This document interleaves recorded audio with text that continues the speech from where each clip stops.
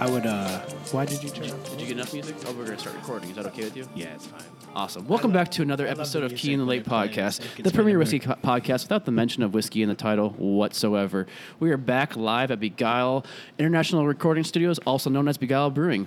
Wilson Torres is here along with me. I'm Jake. This is your host. And Wilson, what are you up to? Hola, mi gente. I'm sorry, I felt Puerto Rican for the moment, so I had expressed that. I love it. Wilson's Puerto Rican, if you didn't know. He has some smooth brown skin, a fresh new haircut, and he's wearing glasses for the first time I've ever seen him after 4 years of knowing him. I'm blind, bro. He's blind, bro.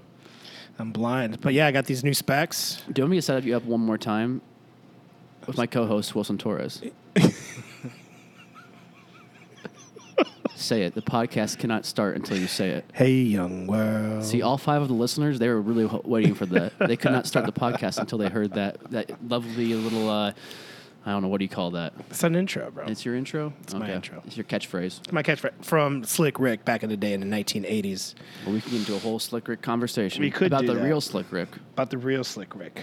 Yeah. About the real Slick Rick. Do you know what I'm talking about? I know the real Slick Rick. Do you know the real Slick Rick?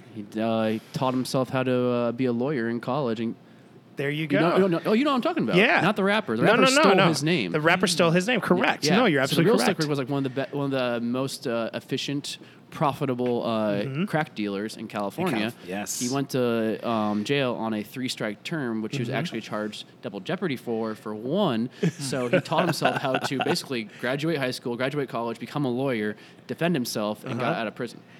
And then this New York rapper just took his name. As sort his of like MC. a freeway Ricky Ross type of situation. Pretty much, yeah. Pretty much, Yeah, exactly. And that third lovely voice you hear. We're continuing a series of gentlemen that have good hair on the podcast. Yes. Very kind of you to say. Yeah, we're going into the full motion of that. And he's got great specs. It's true. Also kind of. Should I put my glasses on? I think you should put your glasses But I'm on. not sure if I have them, but they might be somewhere around. But the other voice you hear is Taylor Cope. Taylor, welcome to the podcast. Thank you for having me. Absolutely. Taylor is is freelance writer correct terminology for Malt Review? You can call me a lot of things. Okay. People call me a lot of things. Some of them to my face. All right. I'm just gonna call you a writer. How about that? I do. I call myself a typer. A typer. I like to just pound. Do you have like I like that. keys from a typewriter replaced onto your laptop? See, I go real grimy with it. So like my laptop had all sorts of keys, like just that I just hit so hard that they flew off into like under an airplane seat or something. I just never got them back. So now I'm pushing on those little nubs. Are you really? I had a guy turn around and yell at me on the plane. I was typing up the interview I did with the Master Distiller of Kentucky Peerless, and I was really into it. And I was typing away, and this guy turned around and said, "Excuse me, you're shaking my seat." Wow. And I glared at him. I said, "I'm sorry." Excuse me. Okay. You're messing I up think my I actually day. said okay. Okay. I like that response. Okay. Like, don't care at all. Like, Messing with my whatever. vibe, dude. Exactly. Yeah. It's like, well, I'm here trying to do work. You're here trying to watch like Pocahontas on the Disney Channel while flying. I don't know what you're trying to do. Well, we brought Taylor here today is to talk about the new documentary about Aaron Hernandez on Netflix. Which I watched Oh, this did you? morning. I'm just making a joke. Yeah, I watched this morning. I drafted actually. him on my fantasy team this year. Did not pay off. Did not pay off. No, it'd be a bad pick. Hopefully, it wasn't an early round pick. I'm the worst. I'm like, because I'll be like, LaDainian Tomlinson, is that guy still Is he playing? still- He was good a couple years ago. Is he still at the Jets? Now, actually, what came to mind a lot, Yeah. if Aaron Hernandez and Gronk were still playing together. Oh man. Can you imagine? Jeez. You know how like you hear about professional athletes getting in trouble, and you're always like, this is me personally, 50-50 split of, all right, how much is this bullshit? Someone trying to like basically extort them for money, or how much of this is true? For him, I was like, God, I hope like this isn't true, like an 80% kind of level for me, because it was so fun to watch him play football. Oh, yeah. And like him and Gronk together. Yeah, no, especially. he and Gronk were like video game characters. I mean, Yeah. that was like watching. I agree. Madden. Yeah. You're It's like, true. like there's a tight end in the backfield right now, and they're doing like just like a dive and getting 10 yards and all this stuff. It was That's ridiculous. I haven't watched it, but I've heard a few things say on sports radio. Yeah, about it. I felt it was in depth, Yeah. but it kind of at the end I like how you're going into it. a little sad, man. Yeah. A little sad. Well, he had a pretty terrible childhood raising. He had a very strict upraising. Oh, okay. Puerto Rican family out in Connecticut. It's typical, you Didn't know. his dad passed away like very early and on. his father passed away right before he got into high school. Okay. His brother was the starting quarterback then. Okay. So his brother went off to UConn, and then That's that right, happened, and then UConn offered Aaron at a very young age, like at 14. Yeah. And so he's like, my dad went to UConn, my brother's at UConn, I'm going to UConn. Father passes away. Structure of his life completely collapsed because it was his father that put him on the structure, and that's what he needed. Essentially, so what he's suffering from is that lack of structure in his life, which he couldn't keep up by himself because his mother just didn't know what to do. Hey, your father was raising you guys. I was just mom. You dig? They divorced? No, but rough relationship between the two. Gotcha. Alcohol induced and so on and so forth. But so, for those, it's good. It's good a good talk insight. About on Whiskey Podcast. Yeah, it's good to talk about that, but at the same time, maybe not so much in this regard. But I walked away from it. I was sad. It was sad because then they found that he took his own life at 27, and they found that Was he that old? Yeah. I thought he was younger than that. Oh, he got into the league at 20. Yeah, I know, but I thought Went to jail at 23. That was 4 years. He was in jail, and then he was back and forth. So he was in jail longer than he played in the NFL. Holy smokes! Yeah, I believe so. I may be wrong with that, so don't quote me on that. But math was always your strong suit. Maths. So my wife was actually we were coming back from Australia, and on the LAX to Chicago leg, she gets off the plane. I'd given her the business class seat. I was like, take a rest, whatever. Yeah. How nice so I'm in you. the back of the bus. So I get off, and she's like, "Hey Taylor, I want you to meet Shane." And there's like this redhead dude. I'm like, "Who's Shane?" Yeah. She's like, "Shane plays football." And I was like, "Okay, cool. Like Yeah. you play football, huh?" He's like, "Yeah." It's like I'm the kicker for the New England Patriots. I'm like, "Oh, Shane Graham, right?" Yeah. Cool. And I'm like, "Okay, this is the biggest missed opportunity ever because I have all these in-depth Patriots insider questions." And she's like, "Do you miss the Bengals uniforms? Because they were like better looking than." No, it's not fair. My wife, she knows a lot about football, but she got some fascinating insights about like being inside that locker room. And one of the things that he said was, she said, it seems like kind of a joyless team to play for. Yeah. And he goes, if good, 1 to 10. Good is 10, bad is 1. He said in the Patriots, like winning is a 4 and losing is a -10. Wow. Like that's the alignment of that. That's interesting to think that even on the upscale of winning, you're just like that low on the totem pole. I think it's expected. Well, it's actually funny that you touched on that, Taylor, because in the documentary they touched on that. Oh, did they? Because he got drafted by the Patriots, I'm like, that's the structure he needed. But it was back also in his bad because life. he's going back home. But he's going back home. Double-edged sword. Yeah. Yeah. Because was Urban Meyer in the podcast? Urban- the podcast. Yeah, he was part of the documentary. Very small sound bites, and then of course his time at Florida. So that's just one of those things that they're going to touch on. You talk about Florida as a Canes fan. Go ahead. That's all I'm going to say. That's all I'm going to say about Florida. But he was teammates with Tim Tebow down there. Yeah. And apparently Tim Tebow was like Tebow. stepping in to get him Yeah. out of stuff and being like, "No, I'm talking to this guy about Jesus," and like we're with me Yeah, here. Bible studies, they touched on that too. Yeah. His relationship, Yeah. Tebow was That part team, of that it as team well. was stacked. It was a stacked team, man. Yeah, It was a Percy stacked Harvin was on that team. Percy Harvin was on there. The Pouncey brothers were on that Yeah, that's team. right. Wow. Oh, man. There was a lot of great players that came out of that. Hargraves was, I think, on the tail end of that. Who was they had a D-back that was? I can't remember. They had a really good D-back though. Hargraves came later. I think he's still playing, but can't. It was possible. Who knows? Who knows? Football. But I mean, I walked away sad. Now, however, Are we just I don't have remorse? remorse for him. No. I don't. Yeah. But what was sad was that at the age that he took his own life at, his CTE diagnosis was worse Very overwhelming. than any of the previous 5-6 NFL dudes that took their own lives at a later age in life. I mean, it Junior was Seau and those guys. Yeah, It was It's ridiculous. scary, Dave man. I Duerson mean, and all very those guys. scary. Speaking of Gronkowski, I mean, he's obviously had all over problems, but Yeah. you have to, Look, he Keith wasn't Lee in danger of retiring, any yeah. Nobel Prizes No. in physics, to Exactly. start off with. Yeah. So like, Yeah, people thought he was the problem because he was out partying. Yeah, It's but like, he's up. I was like, no. Yo Yeah. soy fiesta. But aside from that, yeah. So Oh, well, good. Did I tell you that I won my fantasy league this year? Did you really? Congratulations Don't to worry you. about that. That's awesome. right. It was like the worst fantasy league ever to be in, though. Because my buddy put it together like last minute, and I kind of had given up on fantasy over the last couple of years and transitioned to fantasy Premier League football, the real football Really? of the world. They do Premier League football fantasy? Oh yeah, it's quite. you're talking about soccer? Yes. Oh, wow. Football of the world. Whatever, dude. So who do you support? Everton. Everton. Yeah. Okay, so I'm going to disappoint you here a little bit. I have a son who it wakes me up at 5 o'clock every morning. He's like, Dad, you got to come draw soccer players for me. He's like, so I want this, I want Sadio Mane scoring, but then Harry Kane's trying to trip him, and then David De Gea saves the goal. And I'm like, and this is 5 o'clock. Like, I'm like, dude, let me get a coffee first, man. He's Premier League obsessed. Really? So, yeah, big Liverpool fan. But he just likes soccer. He Yeah, just yeah. loves the game, and it's really cool to watch him get into it. That's nice. Does he Does watch he play? games on this? Yeah, I mean, for Yeah. fun, not like he doesn't travel or any of that stuff, although that's, God knows you can't. How old is your son? He's 6 years old. Okay. Yeah. So that's coming if he wants to do that. Well, that's the thing, right? Is that it's not, you can't even like screw around and have some fun with it anymore. No, It's like like- if you're at all serious, you got to be, Yeah. it's a full-time job as a I have parent. nephews that are like much. 10, 11, 12, 8, something like that.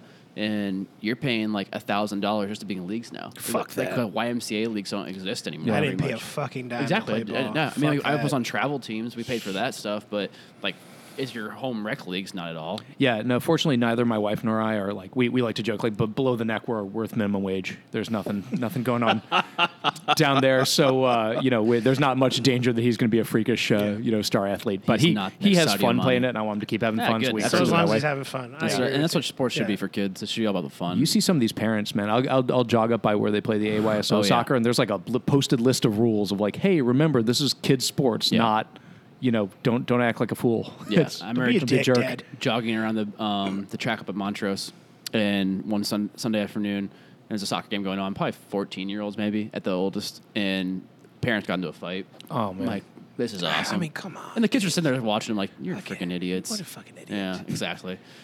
I saw a few hockey fights with dads when I grew up too. No shit. Yeah, they got bad sometimes. That's you gotta start to think that should be a rock bottom moment where you like Yeah. reevaluate your orientation, not just towards Yeah. youth sports, but like life. Definitely. Maybe you need to get some counseling or talk to I a had religious adults authority or something. Drain out the fun of sports with me early on in life. Unfortunately, I was like, this by high school, I was like, I'm over this, and Yeah. still played like 4 sports in high school and all that Yeah. stuff, and played a little bit in college. But you're like, this is just not fun anymore. Yeah. So when did you take it to the point? What point did you If I say was- that when you were I playing? remember being 14 years old, earlier than that, probably like 11 or 12 in baseball. At least 11 years old in baseball, where I had coaches just take the fun out of it completely. Shout out to my dad. He was a high school basketball coach. Bruce. I love basketball, but he took the fun out of that for me pretty early on in life, like 5. But like for me, like, I would just would have played football in high school and just like played a guitar and do other things like that. But I was more interested in it at the time and like writing and all that stuff. But it was Yeah. kind of like, well, you're a good athlete, so you play every sport, Yeah. and then you're just burnt out by the time you're like 16 years old, and yeah, whatever. But that's And look at you now. why I drink Yeah. whiskey. There you go. That's why I have a Kill the pain. whiskey, a Coke Zero, and And an a- IPA with me on Megapixel. a Friday afternoon. yeah, man. This is great. Speaking Is of the this whiskey, new release? this is the new release. This is the Megapixel. Shout out to our sponsors, Beguile. our landlords, our friends, our lovely. I thought he was up lovely- here. You were pointing that way. I'm just So I pointing looked to the around. air. Oh, Yeah. yeah. Shout out to Beguile, Kevin, Caitlin, Tony, Ethan, Audrey, Katie, everybody. Tonight, The Crystal Destroyer. the Crystal Destroyer, Liz, the brewer. Yeah. They released Megapixel in cans, 16-ounce cans, 4-packs. IPAs. IPAs. This is delicious. I would It's say I light. would say something nice about them anyway because we're here and Yeah. Yeah. But I actually I'm in the market for a new house IPA and I might be going this Ooh, direction. nice. So Sweet, There you sweet. go. And then with it, we're kind of boiler maker, yeah, definitely. today because we're doing your tawny. Yeah. I guess that's how to focus more on our guests now. Yeah, let's focus on our guests. Not Aaron Hernandez and other things. So key matchups to watch this weekend. Yes. You got Richard Sherman, Devontae Adams. The battle in the air. Who do you got?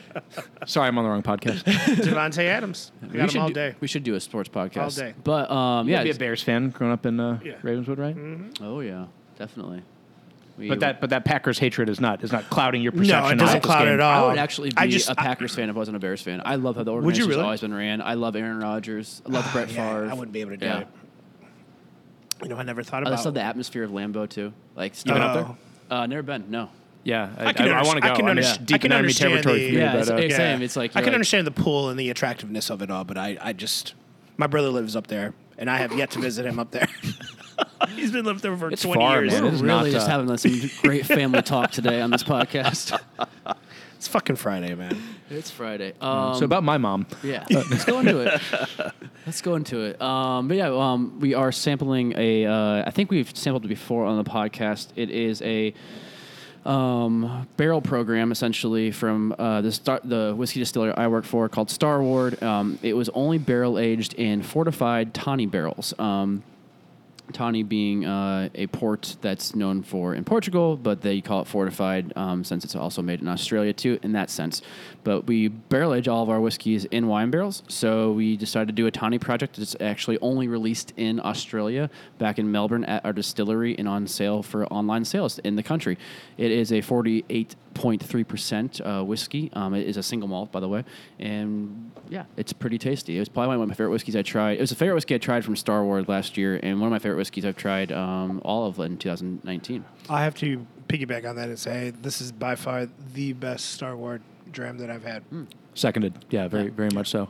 Did you ever get down to any of the port? And I know you're a very serious whiskey professional, Yeah. but did you ever do any of the wine country down there when you were In Australia? In Australia? Yeah, I was in Yarra Valley. Cool. And then I was in Portugal this summer, too. Oh, neat. Yeah, so my wife and I kind of fell in love with port. I enjoyed it, but never like kind of fully invested into it. But now we probably buy a bottle of port every week. So the next time you're down there, you got to go to in Barossa Valley. There's a Yeah. port maker called Seppeltsfield. Do you know these guys? No, I haven't heard of them. Seppeltsfield has. I wonder if we got any of those barrels from them. You can you should know if you did, because they're amazing. They've got a warehouse that you go into, Yeah. and if you pay for the premium tasting, which is not like outlandishly expensive, you can go drink 100-year-old port. So they've got a barrel Holy from shit. when we were there it was 2011, so we were drinking a 1911 port. I mean, it was ridiculous. And they'll ask you what year you were born. Yeah, I was 82, and so. Yeah. They had go in the 82 cask, and they've got a That's cask cool. right next door for it was Prince William's birth year the year before, so they put one aside for him and one aside for Harry, and it's neat. It's one of the most unique like wine and spirits and Yeah. alcohol experiences I've ever had. So if That's you're really great. Seppeltsfield in Barossa Valley, strongest recommendation. I will That's make sure to cool. go down there. You hear that, Dave? You have to fly me down there so I can go do that. See you in May. Sold. But yeah, Australian Spirits is what kind of brought Taylor and I together earlier this past summer. Taylor wrote a review of Nova, a very fair review of Nova, which is one of our single malt whiskeys. Kind of seemed like iffy about it, I guess, in the review. To be fair, I'll yeah, go ahead. just got to say, like, total credit to you guys. There's a huge, I think, oversensitivity on the Yeah. part of the industry. I think a lot of the industry is really coddled, and they don't take criticism. This may be part of the human condition more generally, but For sure. everybody thinks they have a sense of humor about themselves. Almost nobody does. Everybody thinks they're great at taking criticism. Almost nobody is. And everyone thinks they're the best product. Well, and look, like nobody's perfect, and it's also just, I mean, I'm nobody. I'm a dude with an opinion and a Mac, and that is And an is Excel all spreadsheet. that an Excel spreadsheet With And- missing keys. and like so what? But your guys, the way you engaged, you said, hey, look, would love to Yeah. taste through the rest of the range, and gave me a much greater appreciation of Starward, which I think hopefully came through in the interview I did with you.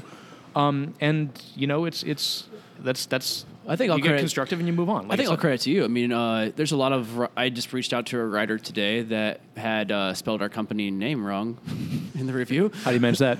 Just separated the star and the ward. Oh, I see. But a huge deal. But Star Wars. yeah, well, that's what and he kind of compared it to that as well. Is that Oh, I what see. he did, really? He brought up Star Wars and Jesus. the I wish I'd thought of that angle. yeah, no one else has.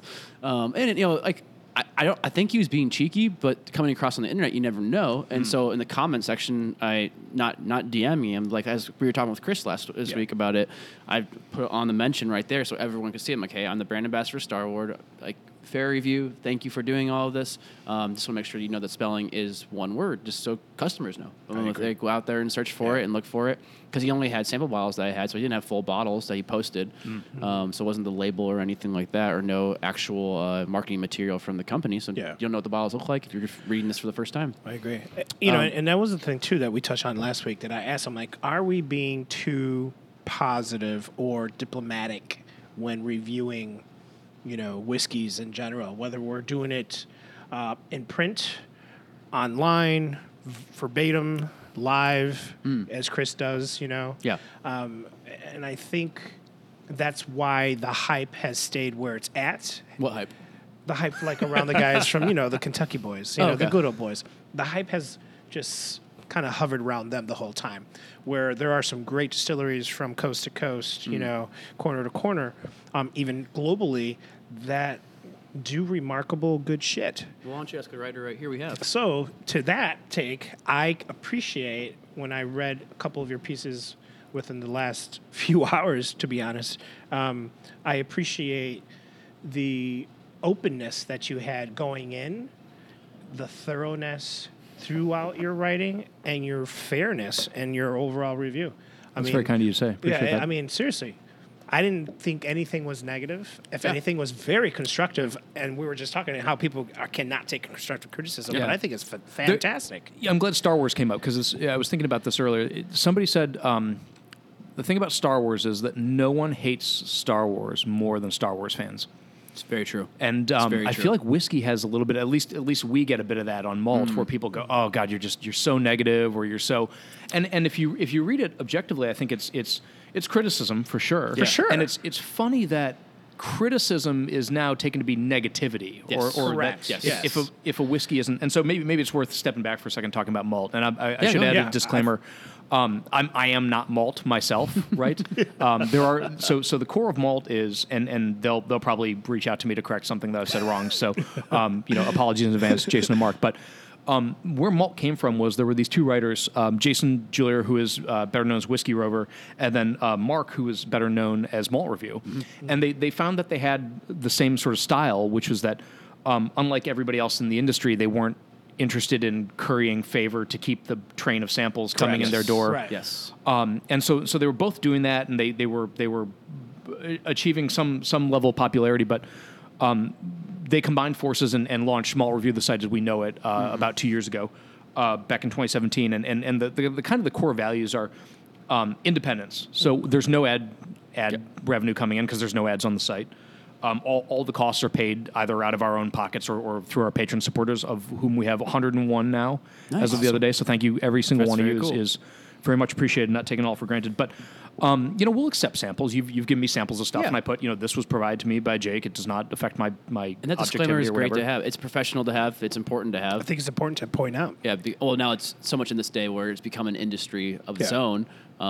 Other writers have become into trouble with various, authoritative positions because they never disclaimed it, used children's toys, things like that. But Yeah, leave it there. and it's the other thing I think sets us apart and plays into this whole thing is that we use a 10-point scale, and we use the 10-point scale. It's an average score for us isn't a 89, right? Like it might be for other whiskey publications using the 100-point scale, which we jokingly refer to as the 80 to 95-point scale because that's all you ever see.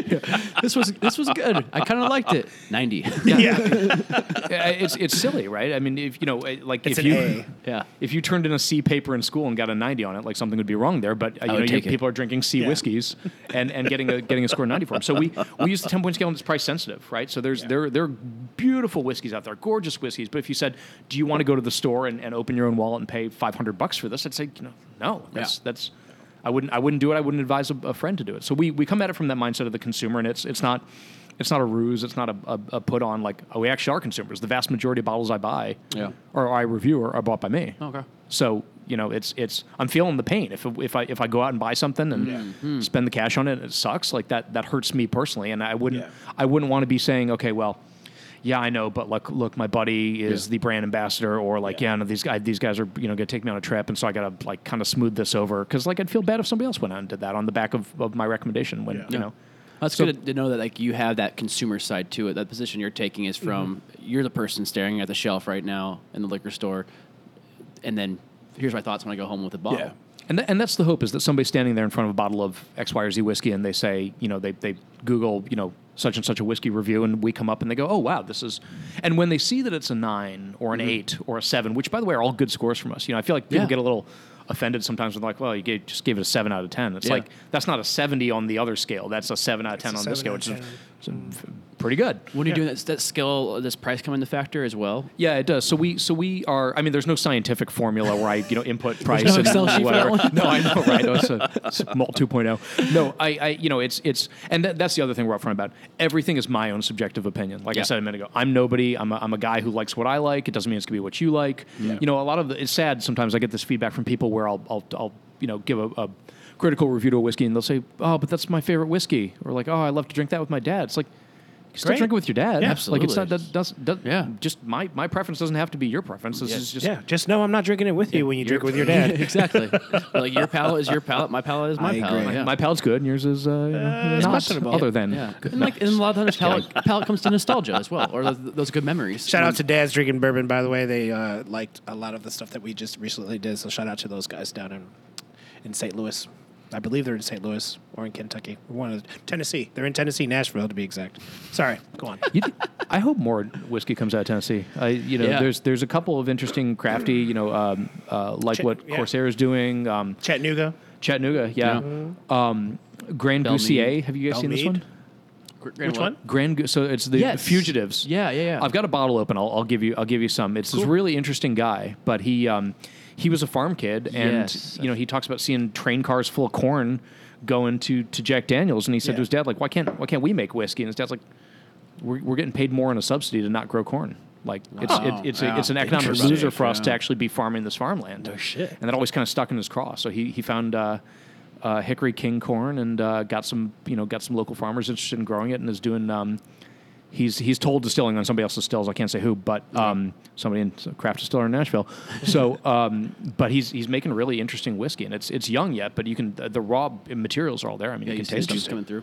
Huh, interesting. I had a conversation with a bartender here in Chicago like 2 nights ago, talking about how bad Tennessee whiskey was. Really? But I think she just hated the South in general. That's an awkward position to be in as a whiskey enthusiast. Yeah. It was funny because, and she's a good bartender too, and knows her stuff.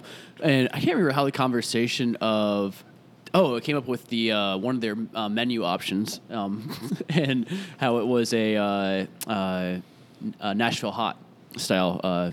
Yeah. Nashville hot style. Nashville hot whiskey. No, food. Oh, I see. Yeah, but maybe someday I'm sure Like a fireball? There'll be a fireball of it. Be sicking of that. But yeah, it was, and we were talking, and I was with Colin, and he asked about it, and he's like, "Well, I don't really." He didn't know what Tennessee Nashville hot was, and she's like, "Well, I don't really like anything from Tennessee. It's like the South." I'm like, "It's a very blanket tell you statement." what. Yeah. Dickel number 8 to me is one of the Yeah. and it's fun. Dickel 12, I love. Yeah. It's Jack and Coke. never Oh. got into the Jack and No, Cokes. no. Yeah. Uncle Nearest, they're doing some cool stuff. Uncle Nearest is coming out. Yeah. Yeah. They came out, I should say. Yeah, they did some interesting things. Yeah, I think you're right. I think we'll see some more, and we will see more and more coming out of Tennessee as time goes on. Yeah, there's a couple of people doing interesting things down there, and even because like Corsair's is one of the 4 kings, right? Yeah, yeah, they're sure. one of the OGs of craft distilling Yeah. for sure. the other thing that's going on is I got into some Jack Daniel's single barrels recently. Yeah. that are Oh. like, I mean, if I put them in front of you blind, you would not be like, oh, this is Jack Yeah. Daniel's. They're great. Yeah. I have yet Immensely to flavorful. experience that, so I look forward to All that. right, well, I've got them open, and you've kindly handed me some samples here, so I'll do you. I appreciate it. Do you the same in return and get some of those to you. But they're interesting. I mean, it's they're not going to be for everybody's palate, but Yeah. certainly you would never mix them up with like Jack Daniel's Black Label Old Number 7. They're far more substantial. Far from that. I drank a handle of Jack Daniels one time in an evening with a friend and a lot geez. of Coke and Coca-Cola. Coca-Cola.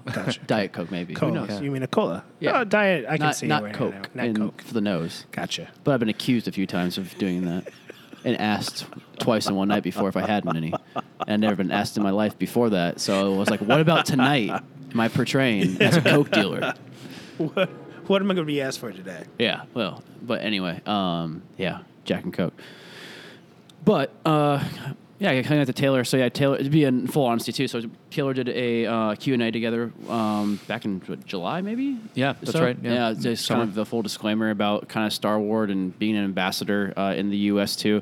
And then kind of like it was really great to see you open your mind and your palate up to various other styles of Star Wars and not just one bottle, but kind of seeing what we had to offer as an entire company. Well, very pleasantly surprised as well. I mean, the really fascinating thing for me was that tasting the new make. Oh, yeah, so it's much of so when good. you hear wine cask, right? Like I think of wine cask whiskey as being like very fruity and Yeah. very sort of bursting with a lot of these very robust flavors. And what was fascinating was that how much of that was intrinsic to the new make. Yeah, absolutely. And like that was all coming off the stills. Like this wasn't an overlay. This was elemental to the spirit. Absolutely. Which I love because that's spirit interests me way more than cask. My personal opinion, but Yeah. No, it's actually. So we have some sales reps down there right now at the distillery, and they posted a picture of it, and it's just so tasty. We just drink it off the still. We drink it also after it's been fermented too. Really? Yeah, taste the beer and stuff. And so our distillers kind of do some projects with like dry hopping after it comes off the fermenter. Yeah, that'd be cool. Yeah, so there's a lot of neat things go. That's what happens when you have a bunch of brewers working in a distillery. But yeah, it's from there. Taylor and I have stayed in communication, and we want to bring him on, talk about like how whiskey impacts his world. Yeah. So with you, it's kind of like, how did the whole fascination of whiskey come along? Yeah. So I, as a kid, I would drink. What's that? He's in finance. Well, that came later, actually. Whiskey was first. So as a kid, I actually used to drink Jack Daniels and Coke. Yeah, I mean, that was, and then I moved to Scotland to go to college there, and was drinking like White and Mackay, which is their cheapo, 10 pounds Scotch blended whiskey or whatever. And it was kind of like maybe my junior senior year where I started to you grow up and you evolve a little bit, and I started to drink go to the pub and have a Glenmorangie neat. This was 21 for years sort old. of baby steps. Yeah. And there was great. Livian's was a bottle shop in St. Andrews where I was at the time, and they had an amazing selection and bottles now that we're talking about, this was 2002, 3, 4. So stuff that now would be unobtainable. Yeah. And was just on the shelf. You could just go get some. Benaromic from before they'd closed the distillery the first time.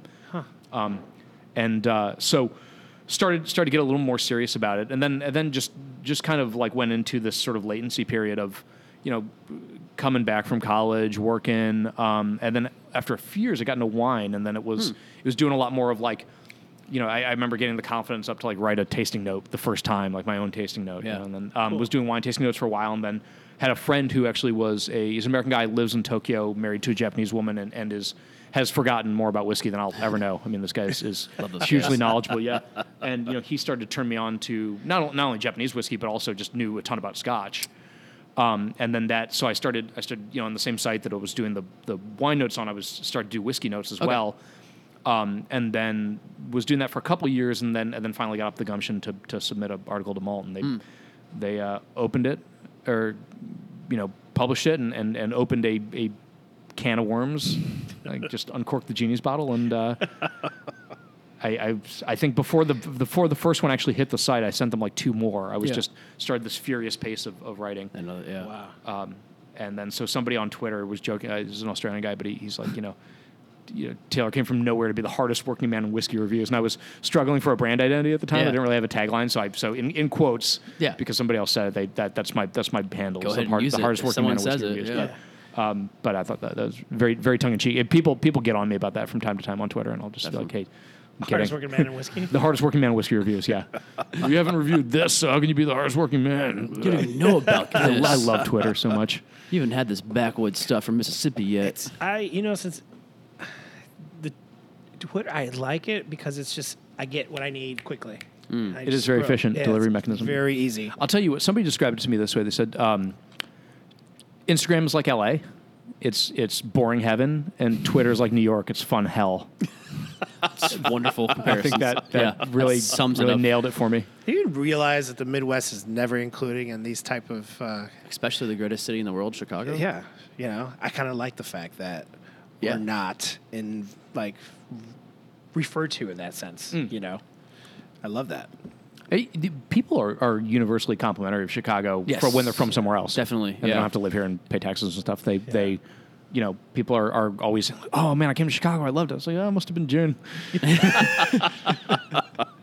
That's for sure. But no, it's great. It's a great city, and it's my home. So You always know when they say, yeah, I did that tour with the boats to the river. I'm like, oh, so you made it in the summertime. That's very good. Yeah. You made it here or late fall. Although it's like I was shooting headshots on the LaSalle Street Bridge maybe like a month ago. You have headshots? Oh, I photograph people. Oh, okay. Like, I don't have personal headshots. This I wasn't take glamour for your modeling career. No. You were playing a coke dealer in a movie. I was. Although I was in LA and got someone's headshot on their business card.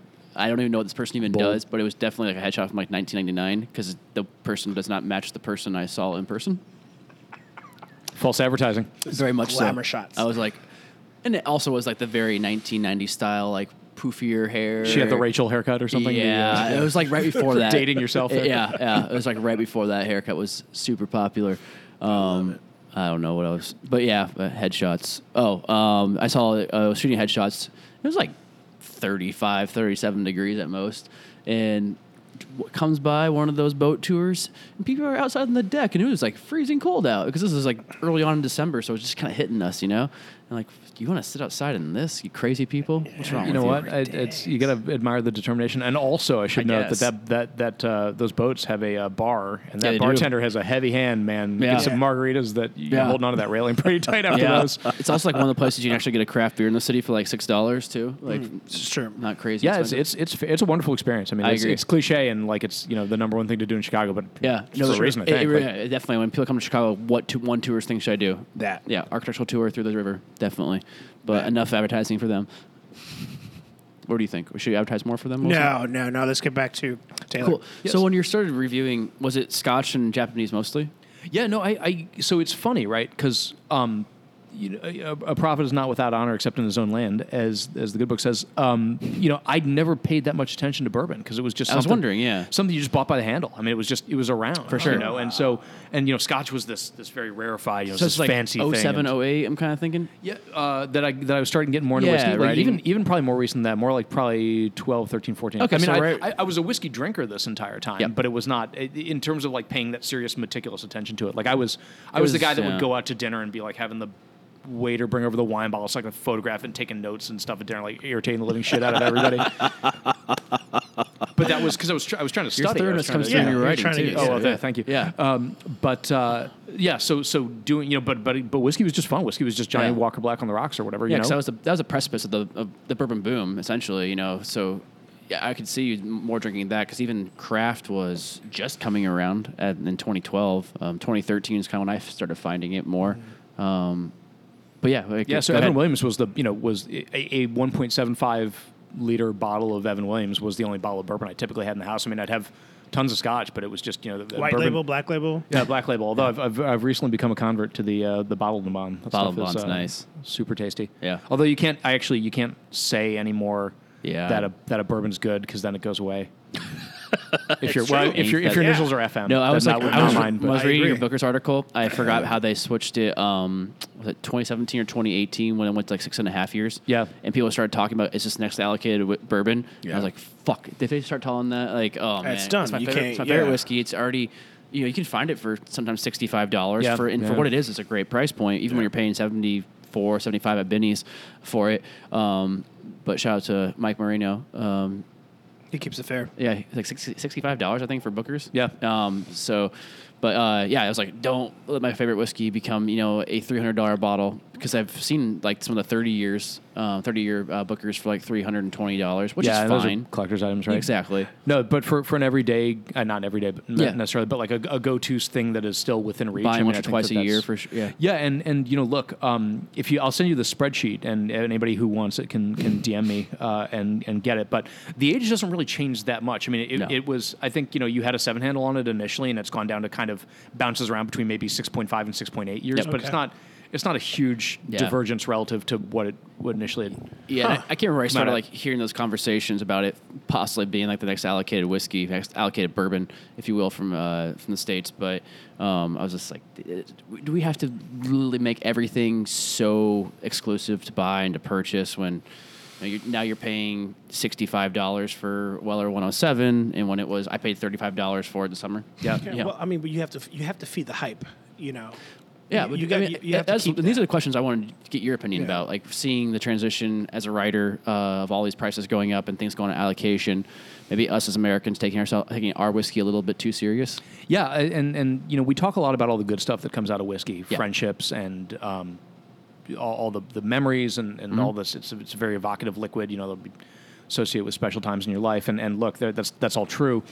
But like what we don't spend enough time talking about, in my opinion, is all the bad stuff that comes along, right? Yes. So I'll give you an example. In Scotland now, the festival bottlings are very popular. So if you go to the Speyside Festival or the Campbelltown Festival, distilleries will release a special bottle that is commemorating that event, and it's something that is usually a single cask or a little bit quirky, and they're limited in supply, so it's a couple hundred bottles of it. And people line up and bring along a couple friends, and they'll buy 4 of them or whatever. And you can walk across the parking lot of the distillery and hand it to the auction house van. Really? You never have to actually have you don't even have to like drive it to the auction house yourself. You just there's a There you guy go. waiting there to collect the whiskey that you are obviously flipping. Like there's so many examples of this in American bourbon. American bourbon.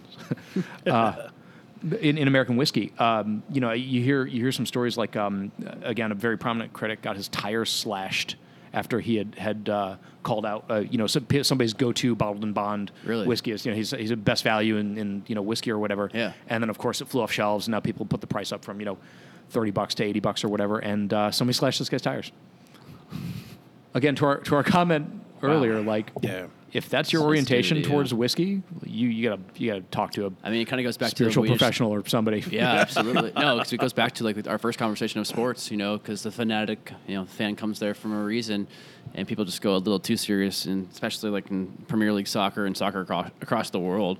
The NFL fans, I get a bad rep. I see it at college football games most weekends when I try to go to games, and you're just like, I kind of hate coming to games because there's grown men in a teenager's jersey going psycho about a play that will not affect him whatsoever and will never have the talent to ever step on that field at any time in their entire life. Yeah, it's sick, and in so many aspects, and again, just call it bad behavior when you see it. Yep, Just, absolutely. We create the norms around this stuff. If the norm is a good point. it's like Black Friday, I'm gonna bowl over another adult human being to get my hands on a bottle of bourbon. Like that becomes the norm. It takes somebody to step in and say, hey, cool it. So that's a little bit of what we try to do. But it is counterfeiting is another one where it's like this isn't flipping a bottle. This is manufacturing one out of an empty you bought on eBay and ripping somebody off. Yeah. No, I was talking to a bartender or bar owner who says they were saving their bottles of Pappy, and I'm like, you shouldn't do that. And he's like, well, I'm selling them to make money. I'm like, you shouldn't do that because people. It's like, why? I'm like, well, people then go ahead and counterfeit it, and basically we're bringing back the whole rectifier days of the 1800s, early 1900s as well. That was almost ruined bourbon or ruined American whiskey at one point. He's like, well, what do you mean? I'm like, people just fill it up with whatever and sell it off as Pappy, and they think they're making someone's getting it. They make $600,000, whatever they're charging for it. I mean, probably more around the $1,200, $1,600 mark, if not more than that. And they're getting fake juice. It's like that doesn't help the whiskey world, doesn't help you, doesn't help me, doesn't help anybody who's involved in this. Yeah. So let me on the topic of Pappy, because it's I think a focal point of a lot of the Absolutely bad behavior or unsavory behavior or just kind of stupidity, petulant behavior. Yeah, but like, let me ask you guys, and I'm not being a jerk by asking this, or not trying to be. What is Pappy? Hype. No, I mean no. I'm actually like physically that liquid in that bottle. What is it? It's BTEC. Is it though? I mean, that's what we're told. I mean, so they started the partnership with Buffalo Trace, I think, in 2002, right? Yeah, about around there. Yeah. So when they're releasing a 23-year-old bottle of whiskey, right? Yeah. What is that? Exactly. Or 20. I mean, we were so Preston Van Winkle did a tasting at Big Star this past year, which I wrote for Malt. But I said, hey, this wasn't within the window. This 20-year-old wasn't within the window of when you guys had the partnership with Buffalo Trace. So like, where'd it come from? He's like, oh yeah, that one's that's Bernheim, right? Huh. Now Heaven Hill. So do you think somebody going out there to pay? I mean, the couple $100 at retail or the couple $1,000 at auction, like, does that person know that's Heaven Hill? Yeah. And they're transparent about it, but I don't think it's out there enough. I mean, are they? That's I've something I want to talk about with you. Yeah, please go ahead. Yeah. The whole idea of transparency. Yeah. I had a conversation. I won't name the distillery, but it was a distillery, craft distillery here in the Midwest, and was just calling them up to do what I do with distillers, which is talk to them, say, hey, what's your story? Yeah. Where did this come from? And talking through his production process. And so this bottle that I got my hands on, is this all your juice? Because he talked about we were sourcing. He's like, well, read me the number, the batch number, and he was like, oh no, that was that was part MGP and part our stuff that we blended together, and we eventually phased MGP out. And I'm like, huh, okay. He's like, but we're totally transparent about that. I'm like, well, you're totally transparent with me, who got on the phone to call you and ask you this specific question in a pointed way because I care about the details. But like somebody picking that bottle up off the store shelf, I mean, there was no mention on it of distilled in Well, Indiana. it doesn't have whatever. to be. I mean, if it's a blend, how do you? Yeah. How is that on the? Well, the TTB is pretty strict enough where if it's not completely. I mean, the whole distillation, as you're familiar with the labels and whatnot, and the TTB is coming down a little more, a bit more on newer product and these sourced bottles or sourced juices. It's just, you're right. I mean, how do you know? How do you know that's what it's supposed to be? Yeah, it's really interesting too, because Matt Brown, who's the representative for Blombros Distilling, did they have it on their bottle that was sourced from MGP initially? Well, it was called Nodder Bourbon, which was not exactly. ours. So there's if you never got actually, that joke. Yeah, exactly. I think it did say on the bottle, though, that it was from Lawrenceburg, Indiana. Yeah, and Bottled by. Yeah, and Matt comes on this podcast, at least once a month, and we don't have a huge following, but I guess that way they can talk about it. They're transparent. Like, hey, Matt's always like, hey, we're out of our MGP stuff. Not a bourbon is this. Like, he broke it down. The brothers came on the podcast in the summertime as well and told us, a detailed story of it all. I think that's fair to do, but obviously, but if it's not on the label, it isn't complete transparency. And I'm not calling them out. I just think it's cool that one distillery like that will actually do that, like come out and say like, publicly in many different forums whenever they're asked about it. But it is a good question. Yeah, they were more upfront about it than most. But I guess there's truth doing the right thing and doing things right. Correct. Yeah. Right. And so this is back to Scotland. So one of the things I studied was moral philosophy. And there's two schools of moral philosophy, right? Which is the study of how to do the right thing. What ought you do? One is called deontology, which is figuring out in advance of whatever you're doing what the right thing to do would be, like based on principles and just doing that. And the other is called consequentialism, which is that you judge things based on how they come out, yes. right? So like utilitarianism, right? What produces the most good in practice, right? And I think that people think they're being transparent because they're saying, well, on the back of my label it says, down here in this teeny tiny little, the front is bold-faced, craft, my grandfather's recipe, and in the back it's like teeny tiny, 1-point font, distilled in Lawrenceburg, Indiana. And I get people on social media coming to me and saying, hey, help me out here. Like, is this source? Like, I really can't tell. And I said, well, shoot me the back label. And it's like, yeah, okay, see down there where it says this? Like, that's... No, you could say, well, I put it on the label, so it's being totally transparent. But if your consumer isn't aware of that, or it's hard for them to figure out, or once again, from the perspective of somebody just going into the store to pick a bottle off the shelf, if that person can't readily figure that out, then how transparent are you being in practice? And marketing is confusing as well, because I've had multiple people like doing liquor store tastings, and they come up and they have a Long Branch in their hand. This happened twice. They're like, oh, Matthew McConaughey's whiskey. It's like, no, he helps market that whiskey. He doesn't make it. It's made at Wild Turkey, and that's all on the label, but it's just a confusion of what it is to a novice drinker. Mila Kunis, master distiller. She is. And her Jim Beam whiskey label that she created. Wonderful. Her and my wife Kentucky are best Bourbon Hall of friends. Fame. Is that true? No. They've met like twice. No, but it is a wonderful question. I think it kind of relates back to what's happening, to use another sports reference. Why is it okay in one league to sit with an iPad on the sideline, review everything you just saw, and then go use that information on your next drive? But if you're at the plate and you have someone sending you a message through an iPad, you're not an Astros fan, are you, Jake? I'm a Cubs fan. But that's what I like to hear. Yeah, but Houston Asterisks, but like, as someone has exactly. It's about right. But it's like, why is that legal? Like you said, it's consequential to the environment that you're in. Yeah, and that's ultimately what we want to get at is back to. And I hate to hammer on Pappy, and I've told the story so many times, people are probably sick of hearing it, but. I think it's important people because I know people that aren't super serious whiskey drinkers listen to this, but they know what Pappy is, right? Like everybody else. So if you get a bottle of Old Rip Van Winkle 10-year-old, it says right there on the label, distilled at Old Rip Van Winkle Distillery. Yeah, right. No distillery of that name has ever existed in the history of time. No. There was Stitzel-Weller, which is now the Bullet Visitor Center, right, where no distilling is going on currently. There's this whole Buffalo Trace relationship. They were sourcing stock from Old Boone and all over the place. Why would you put that on the label? Mm-hmm. It's very confusing. I mean, people that are, I know that I've met people at events, every event I feel like I go to, that this conversation of Pappy comes up because people see it, and they think that Old Rip Van Winkle is Pappy, which is two different whiskeys, similar juices, but where they're distilled at, where they're aged at, where they're bottled at, even. Or even the age of it also determines which is which as well.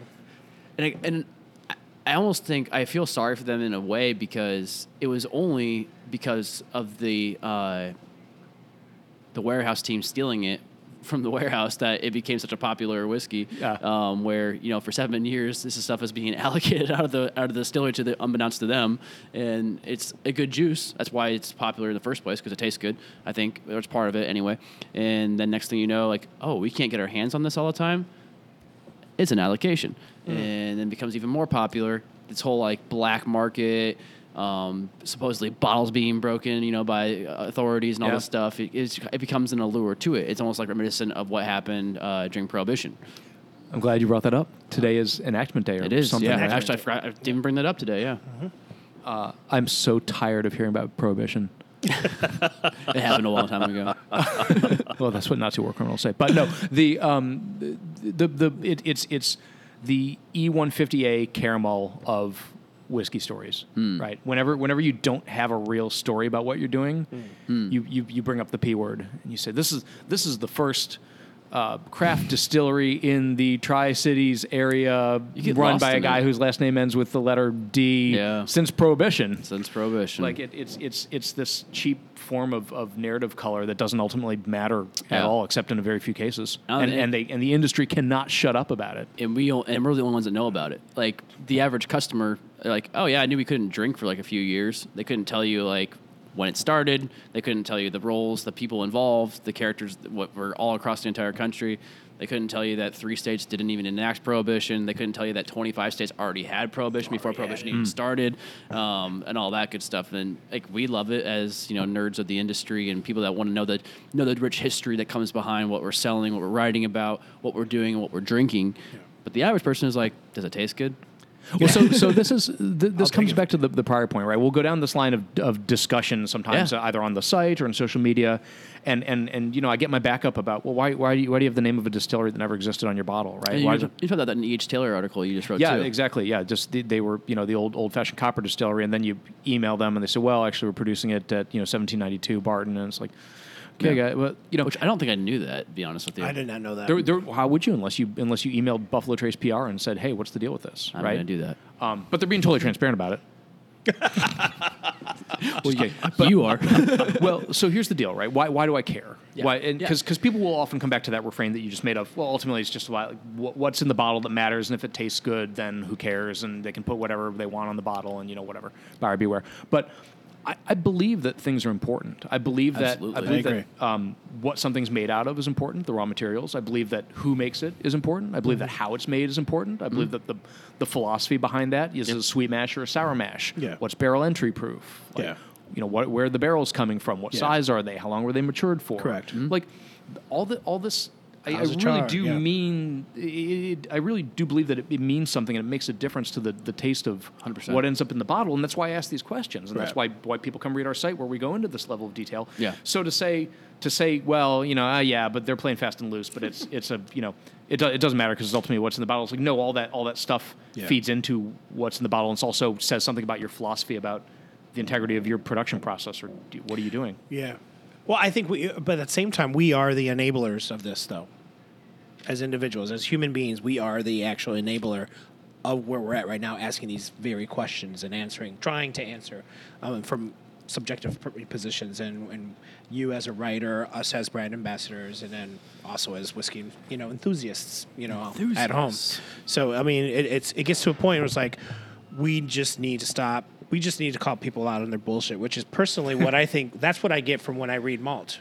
It's like, you know what? When are we just going to stop all the bullshit and really talk about what's in the bottle? It's the old adage of what I just spoke about earlier of, if you don't know history, you're doomed to repeat yourself. Sure. That's what happened in the industry with rectifiers. And before we had Bottle and Bond Acts and all these other government agencies coming into play to actually hold distilleries into keep. So there wasn't the old laws of the whiskey ring and everything like that. And, people paying off statesman authorities to get their whiskey for lower taxes, essentially creating, fraud on their taxes for 6-7 years, and that whole point of it, and that whole generation of whiskey distilling.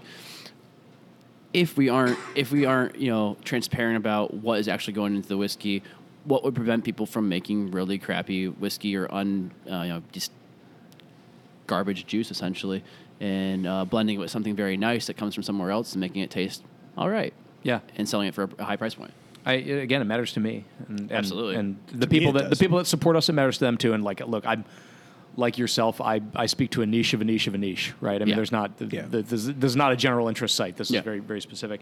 And I'll tell you what, it might seem like the negative reviews or the really critical articles are the ones where I have to, call somebody to task for doing the stuff. Like, it may seem like those are the ones that are more fun to write, but like that doesn't get me out of bed in the morning. Like, I don't want to spend my day throwing stones at Macallan or Buffalo Trace. Like, that's not like my idea of a good time. Like, I love when I can, and I encourage anybody listening to check out the Kentucky Peerless interview with Caleb Kilburn, their master distiller, who was, ended up being 6,000 words. No joke. Wow.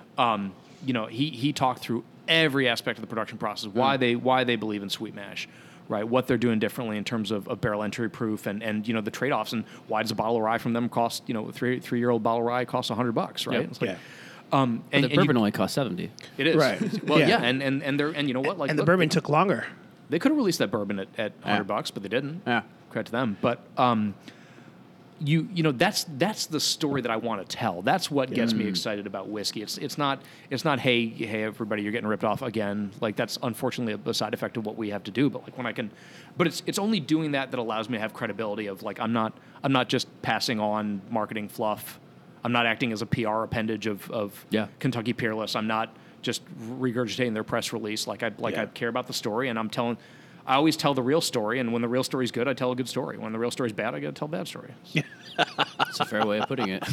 Somebody recently, said about this, and it wasn't pertaining to whiskey, but it was pertaining to interviewing people. And they said, when you interview people and are writing about them, sometimes at first they're reluctant to cooperate. And then you say to them, okay, well, like, you don't want to talk to me, but I've talked to a bunch of people you fired, and I talked to a bunch of competitors that you put out of business. Oh man, are they happy to talk about you? And then all of a sudden their calendar is clear, and you can get some great access to them. But like, I go to the store and I buy a bottle of whiskey, and at the point that I've handed over my money and I've pulled the cork on that whiskey, like, that's fair game. You sold that product to me as a consumer, and that's what I am. I'm a consumer, and I'm going to open this. I'm going to think what I think about it. I'm going to read everything on your website. I'm going to try to get in touch with you, right? Yeah. Mm-hmm. You can talk to me or not, but like, I'm still going to write that review. Now, I think they come out better when I've got a little more color from the people actually making the stuff. But like, absolutely. Somebody put it this way, and I'll steal this without attributing it because I can't remember where it came from. But they said, look, I'm going to give you a haircut. You can sit still or you can move around, but like, you're getting a haircut, and it's good analogy. Probably going to come out better if you sit still, right? So that's how I think about it. When you're writing any bottle, do you try to reach out to the distillery every time? Every time, yeah. That's so important. I think Wilson and I have drove this point, a lot on this podcast about how there's a negligency and just a laziness upon whiskey bloggers, whiskey writers in this new generation or new epoch of whiskey writing, where people just go ahead and write 200-300 words, have a following of anywhere from 5, 10, 20,000 people that probably enjoy what they say or are at least curious about their insights to what they're drinking. And when you give something a negative review without really actually detailing the product or even talking to somebody, and most of these people are people that have never worked in a distillery, never probably even been on to a distillery other than a tour they probably paid for. I think that's just not fair to the distillers themselves. So I should actually clarify that. When I say every time, it's that pertains to when there's somebody to. So, like, for example, the Starward review I didn't actually reach out to you guys, and probably should have. No. Right? I mean, it's. You gave a fair assessment of what you thought about the whiskey. Yeah, but it definitely, my appreciation, and this came through in the interview that we did. My appreciation of it certainly increased as I was able to talk to you and to taste some more stuff in the range. Yeah. Or if I'm reviewing something from Diageo, right? Like, whatever anyone can say about Kalila has already been said. I'm not going to add anything to the global whiskey conversation about Kalila other than here's what I thought about this particular bottling. It's like I don't feel like that necessarily requires me reaching out and talking to somebody about Kalila. Is that why I've noticed he's reviewing a lot more American whiskeys? Yeah. So that's it's an interesting thing. There's no the team is set up in a really interesting way. So there's Jason Mark, as I said. There's a cast of what you might call regulars. So Adam, who's by far the best writer in spirits, probably, not just on malt. Breathtakingly good writer. I feel bad every time I read one of his articles because I'm like, I'll just never be that good. That's why I stopped writing. Phil, I feel that everybody. There you go, and modest. No, so Phil is has his own hashtag, which is jealous pathetic. So somebody had slapped him with this after he reviewed Conor McGregor's whiskey poorly. So Phil's a Northern Irish guy who is about the loveliest person you could ever meet, but his reviews are very acidic. Hopefully, as you're listening to this on a Monday morning, Donald Cerrone beat the shit out of Conor McGregor on Saturday night. So yeah, that's my thoughts. He's my favorite fighter. I don't have a dog in that particular fight. But. Donald Cerrone's my favorite fighter. So there we go. Sorry to interrupt. I just it's you got to think like when you're in the business of having your mouth closed for you with somebody else's fist, like. Yeah.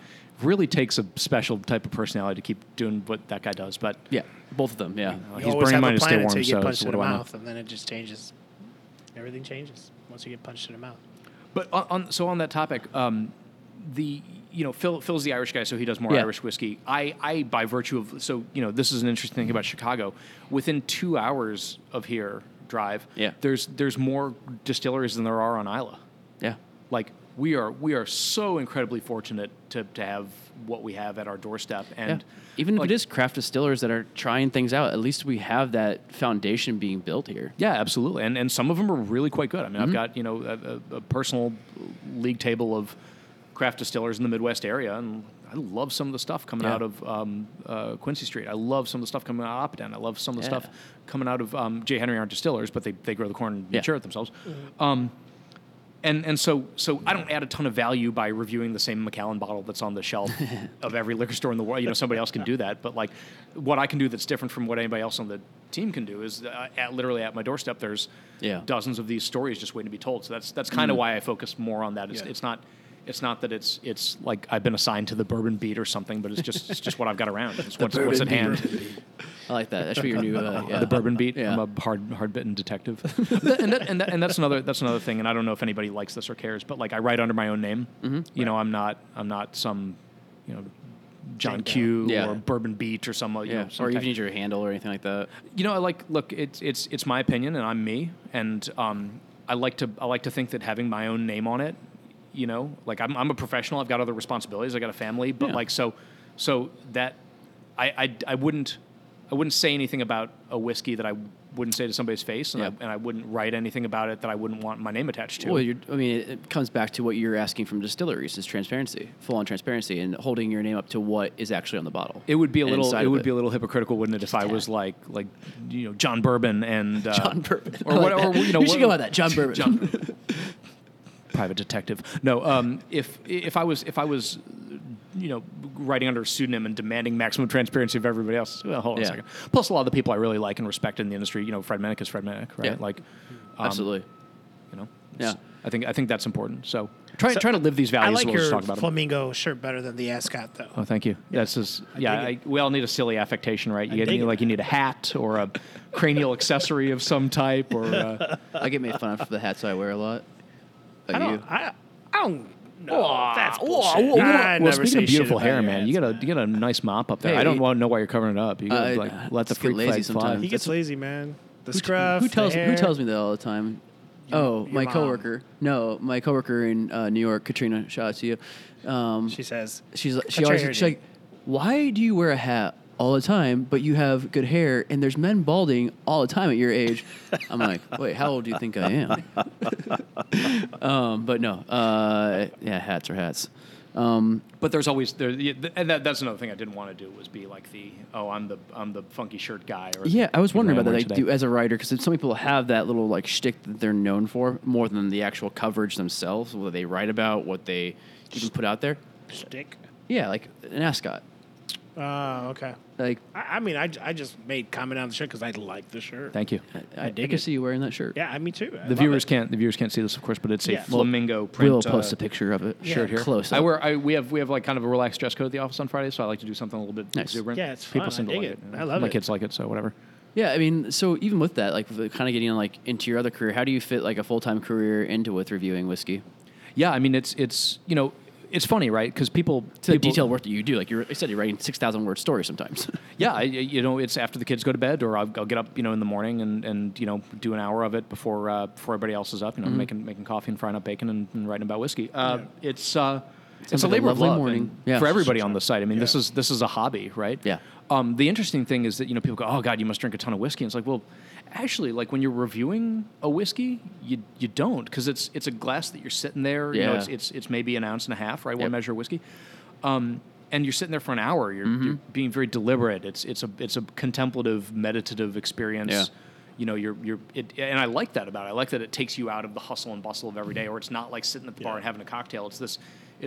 And for me, it's a very solitary thing. Like I have a hard time doing tasting notes when it's you and I and we're chatting because that's more fun and you do more of that. But this is a chance to just sit down and say, you know, it's quiet. It's still. But you know, if you read everything I wrote, you'd be like, "Oh man, you're drinking a ton of whiskey." It's like, well, yeah, no, but not really for the reviews. I mean, like a Manhattan, but Absolutely. you know, Not for gulping it down. yeah, no, I mean, every review doesn't entail the consumption of a whole bottle of whiskey, right? Yeah, like, that's true. thank God. It'll be a little too much.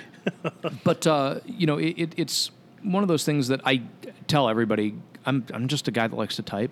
You know, I don't have a spirits degree. I've never run. You know, if you held a gun to my head and said you got to run a still today, I couldn't do it. Right? Like, it's a passion. It's a labor of love, and I'm just a guy with an opinion. Like anybody could do this. If you want to sit down and that's another great thing about Malt is they're accepting open submissions all the time. I mean, just you send them an article if you feel like you really have a story to tell and you're passionate about doing it. Send them a review. They'll publish it. What's the story that you think this whole thing began with you?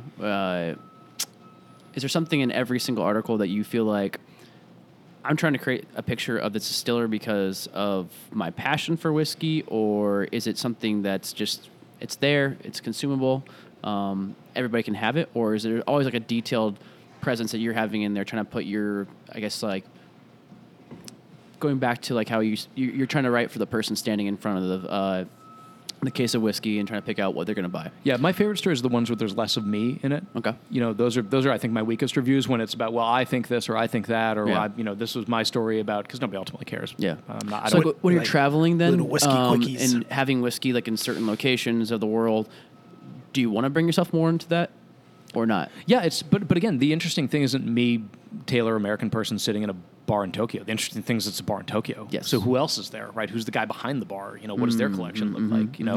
Yeah. And that's a thing that it takes a lot more work. So like with Dave, right? Yeah. I could have listened to that interview that I did with him and paraphrased what he said and kind of had the general narrative contours of it. But like, and it took a hell of a lot more time. It takes, several hours. Well, a 1 hour long conversation does not take 1 hour to transcribe. Exactly. It takes probably 3, right? Yeah.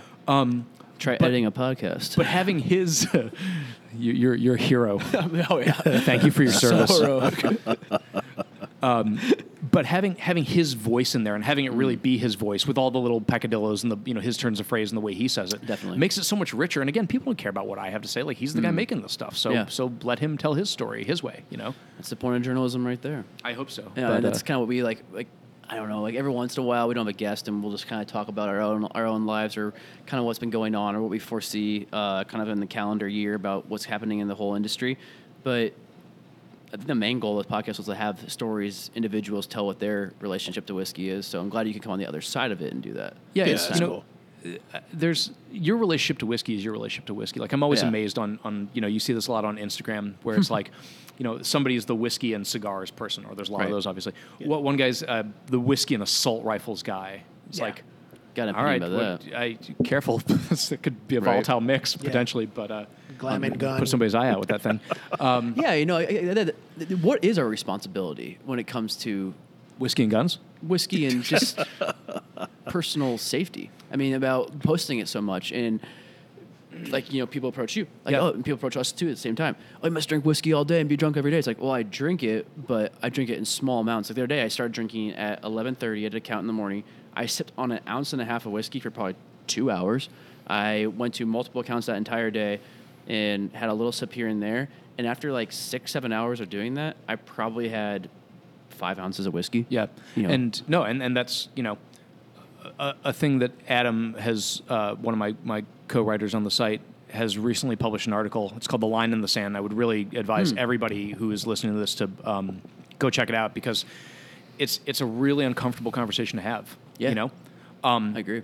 It's really difficult for people to say, like, he makes the metaphor of like this hobby is like having a pet alligator, right? Like if you're not really careful, it can kill you.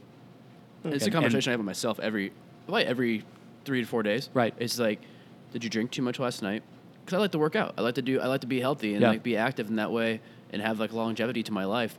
But it also comes with a job that where technically it's tearing your body apart in a way on the inside. Well, yeah, no, I think If it's not a responsibility. The cliche would be all things in moderation, and everybody knows. Absolutely. Okay, drink some water, take a day off, take several days off a week. Don't count the number of units you're having. Measure the pores, not like this freehand. Like I mean, that's the old alcoholic. Like, oh, I only had one drink. It's like it was a solo cup full of vodka. and like we can laugh about it, but it's true. I think we're conditioned to think of like drinking problems as being one thing, right? Like that guy who is lying on the ground, passed out drunk, like that's an alcoholic. And it's like, well, that's one flavor of alcoholism. Absolutely. Somebody else is, there's a housewife who, opens a Chardonnay at 10 in the morning and is sipping on a glass of Chardonnay all day, and she What up, Mom? Yeah, sorry. Back to family stories. No, What up, Julie? but there's that's and she's got a low level buzz on all day, right? There's somebody who doesn't drink for 2 months, but then when they go out with their friends, they have 20 drinks in an evening. There's all different flavors of this stuff, and particularly if people have like a family history or whatever, like it's not worth it. It's not you got to really think about if you're suffering negative professional or personal consequences as a result of this, like all the you can dress it up as a hobby or a passion or whatever it is, but Well, I feel like the reason why I bring it up too is because on Instagram, if you show a nipple, you get flagged as an account. I saw a guy post a beautiful photo. It was a great photographer. I don't know who you are, but great work. It was a shot of a whiskey glass, a bottle, and a handgun with bullets on the table. What are you trying to do there? What are you trying to portray? Oh, I've seen those a lot. I report them, actually. And I just want to see what Instagram's responses are. And they never actually flag them for any kind of criteria that's inadequate for whatever display to the people of the social media platform. But in my opinion, it's like, this is terrible. Like, what are you trying to prove? You're like, oh, you're some badass by drinking whiskey and shooting a gun? Because the responsibility that comes with those two things of holding them accountable to each other, it's probably going to have a negative outcome.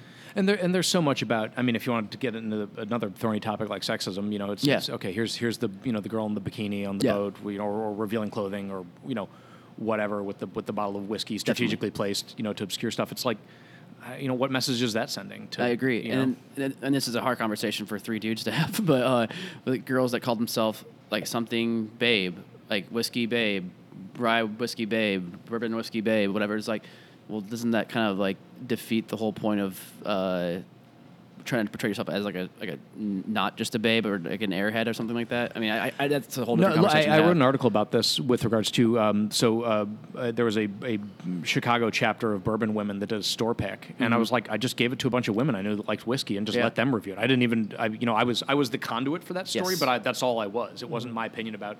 And the whole point of the article was like, yeah, look, I'm a man writing about sexism and whiskey. Like, how dare I? But men have a role to play in this conversation too, in terms of not doing stuff, or maybe not more positively doing stuff, creating environments where somebody feels like they can be comfortable and enjoy whiskey there. I mean, some of my best whiskey friendships are with people that are super knowledgeable, super enthusiastic, and just happen to be women. Yeah. And you don't want them feeling like they're not welcome or pressured or 100%. whatever. 100%, yeah. I guess it's a conversation we can have with Kelly on Monday. But this is all this is all human stuff, right? This isn't like be a good whiskey drinker. This is like be a good person, right? I mean, it doesn't. Yeah, it doesn't matter if it's whiskey or vodka. If you're drinking too much, you're drinking too much. It doesn't matter if it's your behavior towards women in a whiskey setting or your behavior towards women in a professional setting. Like, if you're not being respectful of people, you're doing it wrong. Yeah, don't hold it. Because it can be a controlling element, whiskey itself, over people, saying like, I have more knowledge than you, I drink whiskey, so it makes me like a better person. It's like, I'm a badass, I'm a man, I'm an American man. It's like, no, those all of those, if you want to call them stereotypes, if you want to call them identities that come with whiskey, shouldn't be there. It's just about, what can this whiskey do for you as a bringing conversation together, bringing people together, your thoughts on it. Is it good, is it bad, is it enjoyable? I was shocked at, it was reviewing an Old Grandad recently, and there's this site. So Old Grandad and Old Overholt are called the Olds together, and they have a site, and it's, the tagline at the top is whiskey for men who like whiskey to taste like whiskey. It's like, really? How did that get by, Beam Suntory? Like, how did, it's surprising to me that you still see people step in it that badly. Mm-hmm. The Johnny Walker, Jane Walker fiasco was another one, and there's I won't go through it, but people were writing about that online, and I'm amazed. You know, there's so much focus testing, and you know, you get these big corporations with marketing departments and you know legal and all this stuff, and yet very obvious blunders are made constantly. It's just like. Yeah, when it's like another Women Who Whiskey lead chapter in Long Beach, which she just started, branched it off of LA, and it's like within 2 months they had like 300 members. It's like women like to drink whiskey. Don't neglect them as your consumers, or try to even be, I guess, patronizing to them with some certain labels you put out there and stuff like that. It'd be great if we lived in a world where you could just treat consumers as consumer, all as one. It's like, hey, this is for the whiskey drinker, not the whiskey woman, not the whiskey man, or the man who likes whiskey that tastes like whiskey. I'm always shocked when you see people. Oh yeah, this is a lighter whiskey. It's low proof, and it's very light, very fruity. This is for women. Who it's touchy too, because in my own portfolio of whiskey that I sell, one whiskey is lighter, and I'll ask people like, "Oh, would you like whiskey that has more of a creamy taste, to more of a smokier taste, a spicier taste?" And they'll say, "Oh, I like this one," but you can't come back to like, "Oh, that one's lighter," because you're a woman. It's a lighter whiskey. You told me you had a lighter palate, so it's kind of trying to match those two without being offensive at all at the same time. Of course. Yeah. No, but again, that's you asked an individual. That wasn't an assumption you made because you saw that she was a woman, therefore she couldn't appreciate full strength or and I only say because I've had it come up like, oh, you thought I would like the lighter one because I was a woman. I was like, oh no, I was just trying to do it because you matched the palate you described that you typically enjoy. So I think what uniting all these categories is again it's just bad behavior as a person, but it's also like. I struggle with Instagram as a platform because there's a superficiality to it that I think is 100%. Elemental to Instagram. Yeah. I'll post something on Twitter and you get really substantive responses from people that are engaged. They have questions. They want to know more. They're correcting mistakes that I make, which I love. Please keep helping me learn. But then you go and you post something on Instagram and it's like heart emoji, whiskey emoji, unicorn emoji, rainbow emoji, like exclamation point. Like that doesn't add anything to the discourse. It's so I struggle with that platform. I think it's deeply superficial. Well, I struggle with what's the point of posting another photo of another bottle? Like you were talking about, what's the point of talking about a whiskey that's been talked about to death already? You're not bringing anything new to the table. You're just posting you're showing off. Here's one bottle of Pappy. Oh, cool, one bottle of Pappy. Here's 10. Okay, here's a guy that has 100 of them and 10 years of the Buffalo Trace Antique Collection in a huge home bar. Yeah. Right? Like none of that adds anything. No. It's just waving it around to show, I guess, I don't know, you're cool or whatever. Yeah, I was like, why aren't you drinking that shit? Coined this phrase, like he's like everyone is the star of a movie that nobody else is watching. 100%, yeah. Yeah. I think he partially stole that from Joe Rogan. It's like, who be the superhero of your own life? It's like not that he did, but it's like, yeah, it's true, absolutely. But do something. Don't just post something. Like, what do you like you said, how are you going to continue the conversation? Because putting a bottle out there, like for our website, we only post bottles that we drink at the podcast, essentially. Trying to portray the picture of like, this is the person, this is the bottle we drank, here's a conversation we had. And it's I'm not saying that's bringing anything, but it's also like, here's my collection of whatever bottles I have at home. We did with it. But it's real. And that's, whiskey, to the point about transparency and honesty and everything, like I talk about my real whiskey experiences. I don't make up fantasy experiences any more than I would post a photo of here's my 100 bottles of Pappy or whatever. And like if that's your collection, like God bless you. I hope you open every single one of them and share them with friends or enjoy them in the way they're supposed to be enjoyed, which is drinking them. But I would never. I'm not trying to curate this fantasy version of my own life to enhance the perception of myself. And that again, it's about integrity and not being a hypocrite, and I demand honesty and truthfulness of other people, and I feel like it's only fair to do that in my own life. So. Well, once again, I would say that definitely comes through in your writing style. Kind of you to say. Appreciate that. I encourage you to keep up the good work, keep writing about it, and I think telling a story that we all need to hear. If that's a good way of stopping an hour and 20-minute conversation, which just flew by, I think. Yeah. Time flies when you're having fun. Do you have anything you want to promote or anything like that? No, just it's www.malt-review.com. If you're interested in checking out the site, I hope you will. We get we do not take the readers for granted at all. We don't take the patrons for granted at all. Mm-hmm. We are all extraordinarily blessed to be able to have a platform like this and an audience that appreciates what we do and wants to help us keep the lights on, and we try every day to make you guys proud and entertained, and are grateful for the feedback and the engagement. And we have such an awesome community, so thank every one of you. Definitely, really appreciate the writing you guys do, and it's also a really good Instagram follow to have. I love the stories you guys have. I'd like to. That's all Jason. He keeps it fun on there. Like starting my mornings that way. Yeah, that way. Kind of we get that from a lot of people. It's a part of their daily routine. Yep. It's and we do. I mean, it's. we do 365 days a year, which is 365 reviews, which is it's a lot of heavy lifting. lot of And again, effort. it's a labor of love. Labor of love, none of us exactly. are getting rich off this, or it's certainly a net financial drain in my household. So That was my goal for the podcast this year. Make $1. Wait, $1. Wilson, anything you want to promote out there? No, we just got Galena Whiskey Weekend coming up in 2 weekends. From Right now? today. Well, actually, people will be listening to this on Monday of next Yeah, week, so it'll be so this weekend. This weekend, Yeah. this weekend we got Galena Whiskey Weekend, so come on definitely. out. It is ticket only. On Saturday, January January 26th. Fifth. Yeah. January 25th. Cool. In downtown Galena. Get your tickets online. It is, again, as mentioned, a ticketed event only. There will be special pricing for those who attend, sponsored by the great folks over at Family Beer and Liquors. The Blonde Brothers also have a crazy thing going on, Whiskey Revelry going on that weekend as well. So come on out and hang out with them as well. What's that? No fucking clue. So we'll find out. We'll figure it out when we get Find there. out on Saturday morning. Yeah, so we'll find out on that time. But other than wonderful. that, that's when we're going. Appreciate it. If you don't mind, I just want to promote not our company, but the charity that we are doing for all yeah. the fires back in Australia, the bushfires back in Australia. Bushfires, We're doing national events and national cocktail charity menus all across the country to help raise money for the World Wildlife Fund back in Victoria for all the animals that have been displaced and also unfortunately killed over these last few months of the fires. Kind of just a couple to throw out here in Chicago. King of Cups on Sunday, January 26th, which is Australia Day, which is their national holiday, like our 4th of July, essentially. We'll be throwing a cocktail party there all night starting at 5 p.m., featuring Star Wars specialty cocktails. $3 of every cocktail bought, Star Wars cocktail bought throughout the night, and also Star Wars drams bought throughout the night will go to the World Wildlife Fund. So hopefully we can raise some money there. And we're doing another event with the Whistler on the 28th of January to help to kind of do the same thing with one of their cocktails called This Is a Knife. $3 every cocktail will go to the World Wildlife Charity Fund from Star Wars. And the Whistlers promised to make a portion of the donations, portion of the proceeds made to a donation as well to the World Wildlife Fund. Brick House, which we'll be doing with Mr. Black Coffee Liqueur on January 24th. So the Friday of listening to this podcast, we will be doing an event with them, and every cocktail sold with Star Wars in it will also go to $3.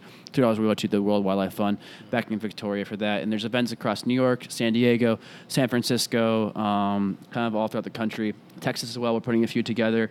So hopefully you can make it out to those. I was just texted from the manager of Do Six. They're adding some more cocktails to that starting tonight. Sweet. So it's going to be a cocktail menu. Will be featured there, I believe. I don't want to get my phone out because it's on, whatever. But it'll be on the menu, let's say, for this weekend. And $3 from every one of those cocktails bought, Star Wars will donate $3 more to the World Wildlife Fund, too. good on you guys. That's so awesome. Yeah, I mean, so I think it's just it's amazing to see people come together. We talked a lot in the last podcast with Chris Blantner, just how the whiskey world can unite for a good cause and hopefully make this cynical world a little less cynical at the end of the day sometimes. But I won't throw any more there. We'll post them on our website. So if you want to go out across the United States and hopefully support for a good cause, because it is a good organization that's really helping and trying to bring back the millions and millions of animals that were lost and hopefully preserve them, and so they can basically repopulate the country in that sense. Yeah. But other than that, Taylor, thanks for hanging out with us thank for you an guys. hour. It's been a real pleasure. Yeah, definitely have to do some times soon in the future here too. Need that Excel spreadsheet. Yeah, for sure. coming your way. Everybody email him about the Excel spreadsheet for bookers. But other than that, guys, cheers and have a great rest of your week. Cheers. Thank you, guys. Absolutely.